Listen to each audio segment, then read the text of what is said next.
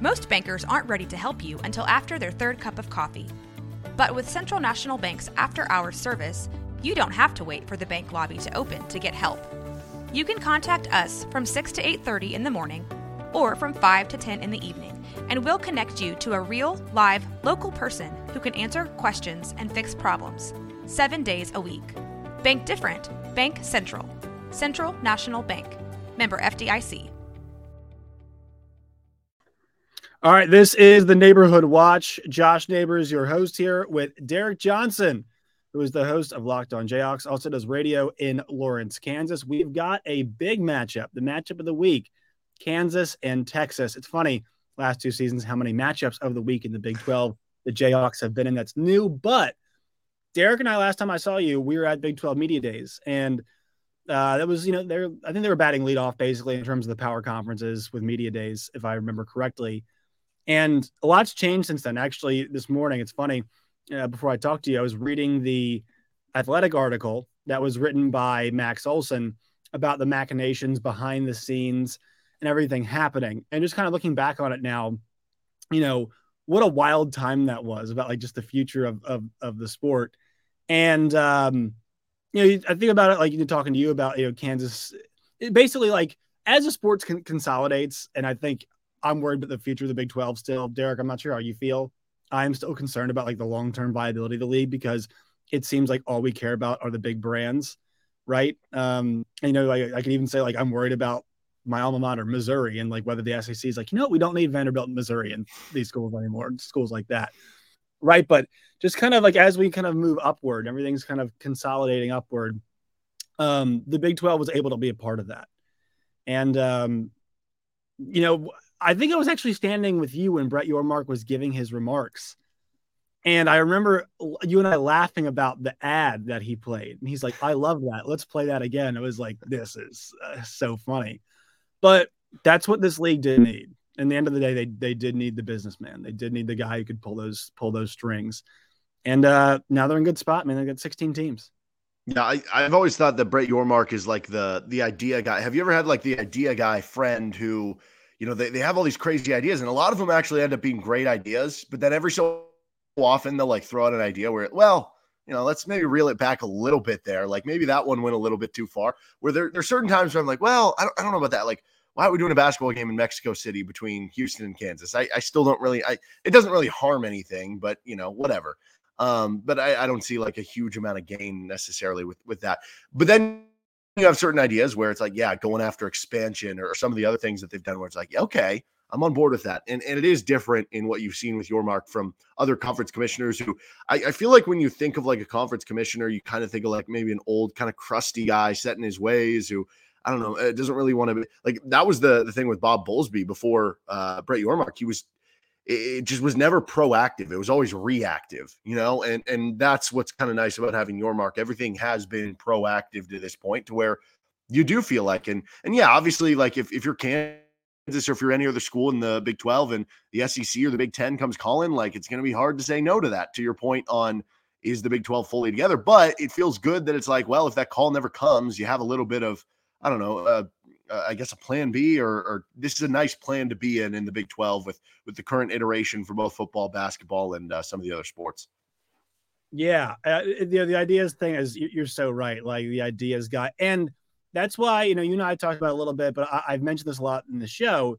The relationship between Brett Yormark and these ADs works out because that's the check, right? Like, Brett Yormark in the end, his job is to bring this stuff up, but it's not like he's got carte blanche. I remember I was reading an article over at Football Scoop, and they were like, the president's going to be upset. It's like, they have to approve everything he does. Like, it's not, he's not going to just choose, right? You have some authority and power, but, like, ultimately the choice is, this article here is a good example of that. Like, he's talking with Mack Rhodes. Mack Rhodes is clearly somebody that Brett leans on a lot. And, like, guys like Gene Taylor have spoken about stuff. Jamie Pollard have spoken about stuff. And these guys have been honest about, like, look, we don't feed all of Brett's impulses, right? And he's got, and you made the Mexico point. And look, I'm excited to see what that looks like. I think it's cool that Houston and Kansas are going to play there. But, like, what does it actually mean in the end? I think it's a totally fair question, right? So it's the check on the ideas and things like that. But I have to say, and I know Kansas is a little bit different because there's always been that Big Ten part of it. And good Lord, could they use them in basketball? I mean, my God, the Big Ten needs somebody good in basketball, don't they? Somebody actually good, not fake good, not regular season good. But yeah, no, I mean, if that call ever does come, you're right. But I really don't see too many of these schools getting that call unless Deion Sanders signs a lifetime contract at Colorado. Yeah, it's tough to see. I mean, at this point, it's almost like, well, if you would have got the invite, you would have got the invite. But I don't know. I guess never say never. Who knows when the ACC thing? It feels like that's kind of a ticking time bomb at this point, where it's like if the ACC implodes, explodes, does I don't know the SEC had 4 of those schools and the Big Ten had 2 of them, and then all of a sudden the Big Ten's like, wait, we're 2 behind. We got to go to the Big 12 now to equal. I don't know. There's no way of knowing. It's such chaos at this point that it's almost impossible to predict. So just being happy with where you are, I think is probably the best way to go about it, and just be content with, the current league you're in, and just be happy that you're not in a situation right now that Oregon State and Washington State are in, even though that could happen to anybody in the near future. Just be happy that's not happening to you right now. All right, so let's talk about KU. And before we get into the game, fan bases hate it when I do this, but I think we have to. Lance Leipold is we said it when he was at Buffalo. We saw it at Kansas already. It's like, this guy is a good coach. I'm not sure. I don't think people understand. And I think there is a reasonable conversation to have about coaches like Lance Leipold when you're like, all right, what's the ceiling? Right? Because I don't know. I mean, I guess, when he was, in lower levels, but what happens when you bring a lower tier Power 5 program as high as you can? Or what happens when you keep knocking up against the ceiling? Or is it a coach who would knock up against the ceiling? But if you have ground to make up on other people in your league, this is the guy you want coaching your team. And I'll tell you, Derek, we all know this. And I think the first job is probably in East Lansing, Michigan. There will be jobs in this relative middle part of the country that will open. And if you were to call a Big 12 coach within reason that might leave, he is the first coach I would call right now. I think, especially if your program's in a down spot, I think you can have maybe a Kleiman versus Leipold argument or whatever. But I think if you're down bad and you need to get to a certain spot, this is the guy, because they just everything is so well coached, and you can tell. And they're still, to me, Derek, shaking out a little bit of the Kansas. There's still 20% of old Kansas football in them, right? Massive favorite Nevada. And it's like, oh my God, what are we doing here, boys? But when they needed a drive at the end of the game, they got the exact drive they needed at the end of the game. The Illinois game, things tightened up a little bit. They got the requisite stops and first downs they needed to get to put that game away. And so you can kind of see it, they're slowly but surely getting the last ounces of old KU football out of there. Yeah, I mean, it's been an unbelievable coaching job to go from where they were, I don't know, 3-4 years ago, they were under scholarshiped by 15, 20 people. And obviously some of that, the rule changes with allowing you to just kind of get up over the last year or two. That's been helpful here. Transfer portal's been helpful, but man, it's been unbelievable. They were a staff that, you had certain players, I think Earl Bostic, who was a left tackle on last year's team and now is off to the NFL. He had 5 or 6 or 7 position coaches. He was in college for 6 years, and it was a different position coach every year. And now Kansas went from last year to this year having all the same coaching staff, not just the coordinators, every position coach, the exact same. That doesn't happen in college football. And so the continuity tends to be something that really works in his way. And yeah, it's very interesting. I mean, we've talked about it a bit with, some of the, I guess when you're a school like Kansas, it's always going to be impossible to, if you have a good football program, if you have a good coach, for there not to be conversations about them taking another job or that this other job would have interest, or, that they could be on the short list of here. What I do think is interesting with the Michigan State one is it was Bruce Feldman who put up the article on The Athletic, and Bruce Feldman seems to have a tight relationship with Lance Leipold and Lance Leipold's agent. Bruce Feldman was actually the guy who broke the news that Lance Leipold took the job at Buffalo, that Lance Leipold took the job at Kansas. And so the fact that he's on that board typically when you see coaches pop up in certain job openings on boards or articles or different things, there's two things at play. One is they actually have interest in the job, and the other one is maybe the agent is telling that, like, hey, I'll give you a scoop to the writer if you can do me a solid and put him up on this job, so that the school has to come back and give my guy a pay raise. Well, Lance Leipold just got a pay raise and a contract extension last year. So clearly, to me, there is at least some sort of probably interest there. Who knows how much? Kansas fans will point to the fact that Wisconsin and Nebraska happened to open up last year, and those would be his dream jobs of all dream jobs. He, exactly. Grew up, or he obviously had the Wisconsin area with Wisconsin Whitewater and stuff, grew up in his coaching career there, basically. He also, though, was on staff at one point at Nebraska, and that was seen as like a dream job to him. And they'll say that, well, if he didn't get either of those jobs, then why would he take Michigan State?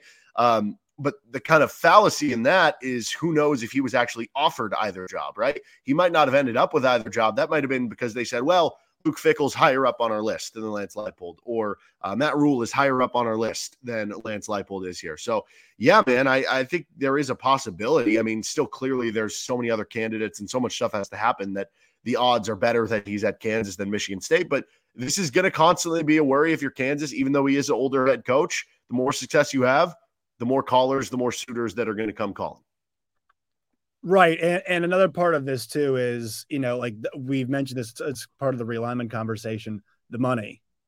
Because, you think about like in Indiana, right? Like Indiana might become open, and yeah, it matters about how much you care. But like these schools all of a sudden are going to have the ability, especially these Big Ten schools, to throw obscene amounts of cash at these coaches because of how much money they're about to rake in. Like it makes me physically ill to think like Rutgers is about to make $80 million from a television contract. You're like, what? Why? Like why? Like, but you know what I mean? They're in a league with, they got the New York mark, whatever. But like you get to be on more televisions because you have Rutgers, which I guess is really nice. But I mean, it makes sense for the Big Ten, right? You got Michigan alums, you got Ohio State alums, all of New York and all those things.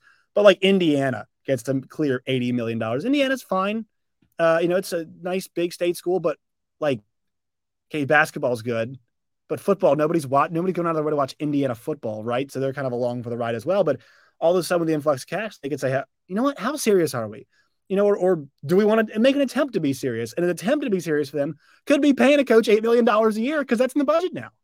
Yeah. And so I will say, while I do agree with him being older and with the contract extension, that's just the one thing that for me, I'm always like nervous about, hangs over. And that's not just Kansas. It's any Big 12 coach that I love having in the league. Now, luckily, we had a lot of coaches stick around, right? Matt Campbell stuck around. We've had Mike Gundy, and a lot of his flirtations have felt like what you mentioned, trying to get more money from the other, elsewhere. But these coaches have stuck around, which is good. But once the money becomes the money we're talking about, that's where I guess I get concerned. Yeah, and it's less about, to me, the payment to Lance Leipold. I mean, it would be awkward to leave after this year. His kid is a junior in high school, so you'd be leaving headed into the kid's senior year, which I know there's more to it than that. He's making $5 million a year at Kansas. Like, you look back at Michigan State, Mel Tucker he got that extension like a year or two ago that was like 10 years, $90 million, and that's before this new Big Ten contract. So obviously there would be a raise there, but I think for Lance Leipold, he cares more about the money from a sense of how it affects building the football team. I obviously, as an athlete, as a coach, you care about what you're getting paid, not just because of the money, but because it's a reflection of you as like confirmation that you're good at your job. But he more so cares about it because of NIL money and ability to roster a good football team with transfers, retaining players, bringing in freshmen, facilities, those sorts of things that, that was kind of written into his contract extension a year ago. It wasn't just about give me more money, give me extension years. It was, you have to put good faith forward in consistently getting NIL money and using donor funds there and rebuilding facilities and doing some of these things for the current players. That's what he really cares about. And that's where, to me, the money that the Big Ten schools have becomes very interesting because, it's one thing. Kansas is doing very well with NIL. They're doing extremely well in basketball. They're actually doing very well still in football too. But it's another thing if you are a Michigan State or an Indiana or something. Now, then there becomes an interesting conversation because the money you're getting from TV contracts, That's not necessarily allowing you to use that money for NIL. The school can't Right. actually pay, the businesses have to. So there's kind of an interesting conversation there with the money, but certainly it is of interest to me for the most part with the NIL conversation side of it. And that is something that Kansas is going to continue to have to pledge to him and show they're doing. And, the fan support has to be a thing. Like, they sold out the BYU game. You have to continue to selling out the stadium. Otherwise, if you're Lance Leipold and, you have a ranked team, and even if you're only clearing 41,000 of the 48,000 that can sit in Memorial Stadium, you're kind of viewing that as, okay, this is kind of messed up. Like, I'm not a fan of this. Like, you don't want to rub him the wrong way. You have to keep doing things right as much as he's trying to do things right on the football field. It's kind of a reciprocal thing.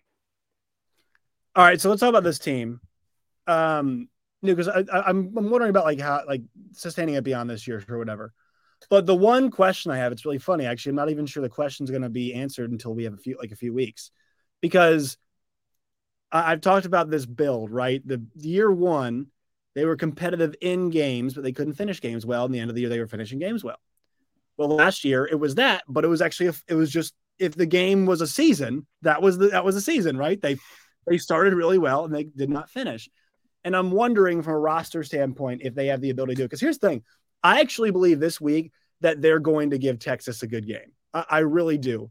I think that the way that this KU team plays is really kind of it's the style you want to beat a team like this. I think where it hurts them is if you want them to smoke a team, it's not how it's going to work, because just the way they play, the working the clock, lower possessions, and also their defense is a playmaking defense, right? That's what they want to do. If they're going to give you, I'm not saying this is a number, but if they're going to give you 9 drives, you know what I mean? You might score on 4 or 5 of them, but if they can get takeaways, on 2 or 3 of them and have the other 2, the turnover and downs, whatever you want to say, that's a success for them, right? Because that's what they've got, really good playmakers on defense. And I think that's a way they can beat Texas, because they know man for man they can't do it. But they do have a creative enough offense, a strong enough running game, and star players that I think can help them limit the number of possessions in the game. And so I do think this is a game they can easily be competitive in. Now, I know it was one-way traffic last year, but that was Jalen's first game back from injury, if I remember correctly. And I don't even think the rest of last year he was not the guy that not till Arkansas. Yeah. Right. And they also, I think this year they've done a really good job protecting him as well too. So your thoughts about this matchup, this Kansas team, and we'll just talk about this game right here that we can focus on later on in the season. But I do think this is a game that actually not a bad matchup for KU when it comes to a team that is more talented than them, but also more talented than the entire league as a whole. Yeah. So, you go back to last year, because obviously 2021, Kansas wins in Austin. And I think that was kind of a big moment for both these programs. For Texas, that was probably an embarrassing moment for them to turn things around. For Kansas, that was kind of the proof of the concept of what Lance Leipold was preaching. And then you go to last year, and I think Texas probably heard enough of the Kansas beat Texas memes, combined with, it was Jalen Daniels' first game back. He did not look right. It was also a really cold weather game. Neither quarterback could really throw the ball. It was really windy, cold, and Texas just ran all over Kansas. They had 420 yards rushing against Kansas last year. Bijan Robinson went off. Roshan Johnson went off. Even the third string running back for Texas in the game, who's now their starter, had over 100 yards on 11 carries. Yes. Right. So they just ran all over you. And you go into this year, that'll be the big question to me. In Lance Leipold's tenure at Kansas, the Jayhawks are 10-0 when they give up 4.5 yards per carry or less. They are 2-17 when they don't. Okay, so they have to be able to stop the run. How are they going to do that? I don't know. Texas offensive line is good, and that's what really impressed me most about the Texas-Alabama game. They dominated in the line of scrimmage. So can Kansas handle that? Now, I will say, the Kansas offensive line, Pro Football Focus has them ranked 6th in the country in pass blocking, 3rd in the country in run blocking. They've been excellent so far this year. You have more depth on the defense than you did a season ago. And so far this season, Kansas has, I think, 34 tackles for loss. That's about 8.5 a game. Last year, they averaged 4.5 per game. You have a lot more depth at the defensive end spot. You brought in 2 transfers on the defensive line from Minnesota. Austin Booker's been excellent so far this year as a sophomore. Devin Phillips is like a 6-year senior brought in from Colorado State. 2-year program players are now redshirt sophomores that have been developing under Lance Leipold with Tommy Dunn and DJ Withers on the defensive line. The defensive line has been so much better than it was a season ago. Linebacker's been a lot better. You've had more depth there. You had a J.B. Brown from Bowling Green. He's been excellent. Unbelievable athlete at the linebacker spot. Cornell Wheeler, a former transfer from Michigan, is finally starting to hit the ground running this year. So they just have a lot more depth. They returned all 6 of their DBs. You are right. This is still not a great defense. I think it's better than it was last year. But at the end of the day, in a game like this, it is going to be about how opportunistic can you be. And the good news is Kobe Bryant's been great at it. Kenny Logan's been great at it. OJ Burrows, you go back to his high school career, has been great at it. So that's kind of the idea here. But it all comes down to me, can you get pressure on Quinn Ewers? I think like a 65 passer rating this year when under pressure. But it's hard to do because their offensive line has been really good so far this season. And then you have to be able to run the ball on kind of basic plays.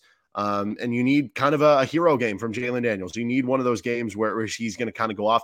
I do agree. I think Kansas can make it a game. I think the spread, when I saw it opening around 18, 19, 20 points, now I saw somewhere it's down to 16 and a half. I think around 14 feels a little bit more right to me. I agree. I'm expecting Texas to win, but I think Kansas can keep a close game. And honestly, if Kansas loses this game by like 10 points, I think you walk away from the game, honestly, if you're a Jayhawk fan, going, okay, you got something here. Yeah, the big thing for me too is like Kansas. I actually think they really benefit too from the clock running. And look, they are actually, this version is actually better than some of the teams that they play. But Jalen Daniels is completing. He's completing 70% of his passes. So like, and we know their running game is really good. So the one thing is they have the ability to keep that clock moving. And I think the one thing for them is as long as they don't get down in this game, because I think the one thing Lance Leipold knows is like, even if we're within a score or two, or like we're chasing the game a little bit, I mean, it's a tough place to be in, but you cannot get in a spot where you get away from your game plan, because that's where KU will that's where they're going to lose. Right. That's you cannot be, you need everything to go your way and need a couple bounces as well. But I think they've been preserving Jalen a good amount, right? He's carried the ball this season. What is it? Like 28 times total in 3 games. So it's not a huge amount in my opinion. Right. So maybe you can take the handcuffs off, and they've been smart about it too. I think they're really wary of the back injury, which I think we all are. And we're all hoping he's okay because he's a fun player. But I mean, he was a difference maker in this game and a couple years ago, and I think he can be again. You're right. I would favor Texas, but I do think Kansas has the right kind of recipe to be competitive. And here's the thing too, like that Texas secondary, I think the thing about Texas is like they're good at all 3 levels. I think that's what I feel about their defense. I think their defense is good at all 3 levels. I don't know if their defense is great. I don't think they have many great players on the defense. And, if Milroe makes a couple of those throws against Texas, I mean, it's a different game, right? Like there were a couple wheel routes, guys were just wide open in the middle of the field. There were guys wide open, and Jalen's a bit more accurate than the other Jalen Milroe is. And actually, he might even be a little bit better of a runner, not as physical of a runner, but actually might be a better runner. So, and that's the one thing Texas, they got Miller out of the pocket, but they were not able to corral him sometimes. And that's the thing is I actually don't think he played terribly, Jalen Milroe, that being against Texas. I just think he missed a few throws, but I actually think that Kansas has a guy who can make those throws. So I do think this game is a bit more interesting because of the ability to control the clock and because that Texas defense can be had. You just need a star to take advantage, and KU might have the star who can take advantage. Yeah, no, they might. I mean, he was excellent it's funny. It's been first starts for Jalen. It was his first start in 2022 or 2021, first start back off the injury in 2022. This year, that's not the case. But yeah, I mean, Jalen right now, he's third in QBR. I think last year he was first. Year before he was first in a limited sample in the Big 12. He's been one of the best quarterbacks in the conference. He's not your typical guy. He's only like 6 feet tall, but man, he is a good runner. He has a really live wire arm, and the receivers have been really good over the last year. I remember last year, I haven't checked on what it is this year. Last year, they finished number 3 in the entire country in receiving grade on Pro Football Focus. Like Ohio State was number 1, who would have thought there. And Kansas was number 3. And the receivers make a lot of contested catches. And Lawrence Arnold, he's a Texas native. I can see him having a big game. Luke Grimm has a great connection with Jalen Daniels. They've got a litany of tight ends. Jared Casey's trying to get back for more here in Austin in this one. I think that is the one thing that could try to keep Kansas in the game, because that is my big worry, that they're going to get a little more stuffed out trying to run the football against the Texas. Like Byron Murphy is really good on the interior for Texas. And then it is going to be more about, can you throw the ball around? And to your point, I think there are some openings. Like, I don't think this is a great secondary for Texas. I think specifically, you mentioned having good players at different levels. Yeah, like Byron Murphy's a great player. Jalen Ford's a great player. But you're right. I think there are some holes there. And I think that's one that if Kansas does have the big passing game from Jalen Daniels, which they absolutely can, I think that's how you stay in this game. And I can see this being a shootout where it's kind of back and forth where, I don't know, maybe Texas wins or by 7, by 14 or something, but it's never really a game that either team really puts away. Yeah, I'm with you on that.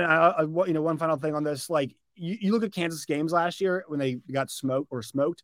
Actually, scoring was never even the problem. When Jalen was out, the scoring was not the issue. It was the defense. The defense could not get off the field. Look, they're going to get cooked a few times. It's going to happen against this Texas wide receiver core. But can you make the other, in those other drives, can you make big plays and whatnot? All right, Derek, I can get you out of here. Kept you too long. Where can people find you and your work and all of its variety? You can check out Locked On Jayhawks wherever you get your podcasts, or Monday through Friday, 3 to 6 p.m. on KLWN in Lawrence with Rock Chalk Sports Talk. All right, Derek Johnson, Locked On Jayhawks. Appreciate you, man.